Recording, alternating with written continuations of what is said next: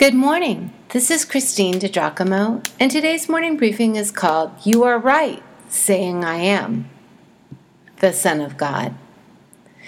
Jesus finished his agonizing prayer in the garden and returned to his men just in time for his friend, Judas, to step forward and kiss him, betraying his Lord, our Lord, in ensuring those who had come to arrest him that he was indeed the man. The story continues from Luke chapter 22. The men who were guarding Jesus began mocking him and beating him. They blindfolded him and demanded, "Prophesy! Who hit you?" And they said many other insulting things to him. At daybreak, the council of the elders of the people, both chief priests and teachers of the law, met together, and Jesus was led before them. "If you are the Christ," they said, "tell us." Jesus answered, "If I tell you, you will not believe me, and if I asked you, you would not answer. But from now on, the Son of Man will be seated at the right hand of the mighty God."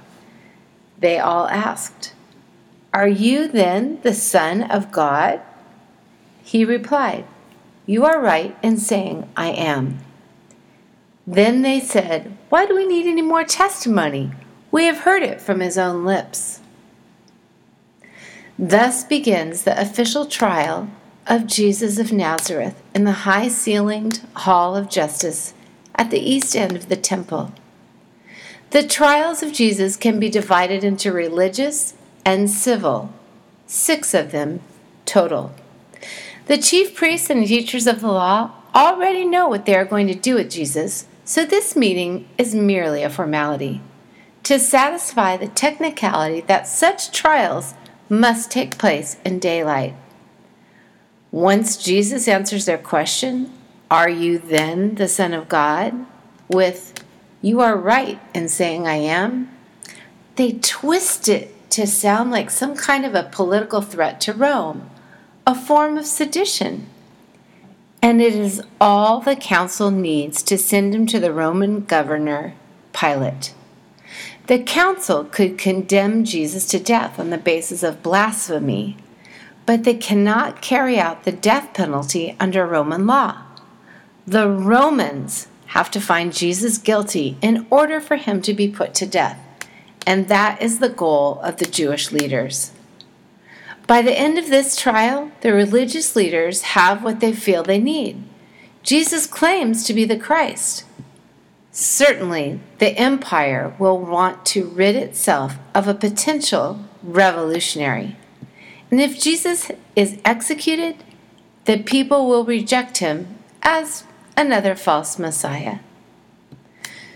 Just who are these men on the Sanhedrin, the ruling council of the Jews, set upon the death of Jesus Christ?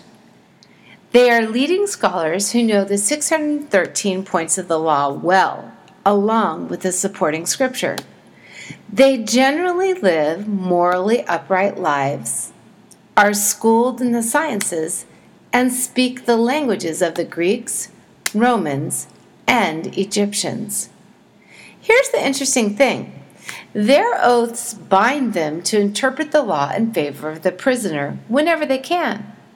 There is no appeal to their verdicts, so they make every effort to protect those on trial. Except for now. What happens with Jesus? Truthfully, they all have an axe to grind because Jesus has publicly criticized their religiosity and hypocrisy. They tightly cling to their political power and public influence, and he is a threat to both.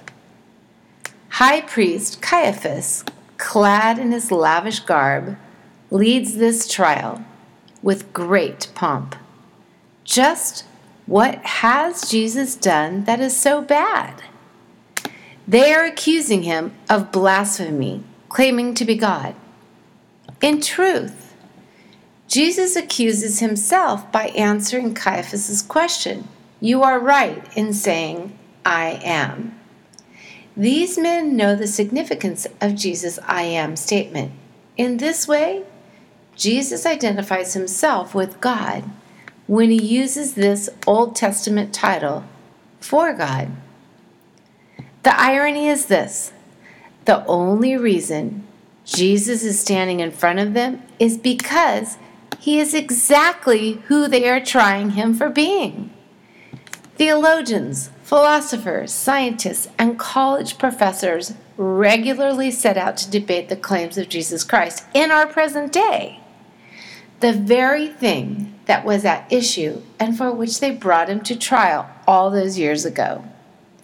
History, science, including archaeology, fulfilled prophecies, and changed lives all serve to shore up the validity of Jesus' claims to being the Son of God. The evidence is there, should anyone care to investigate it. Whether we debate the matter aloud, or discuss it with others, or ignore it, sooner or later, every individual must decide what he will do with the same Jesus. Oh, not in the flesh anymore, but seated at the right hand of God, interceding for his children. That's you and me, and coming again. So the lights go down on the set with Jesus standing before his accusers, who believe they have enough on him to hand him over to the Romans.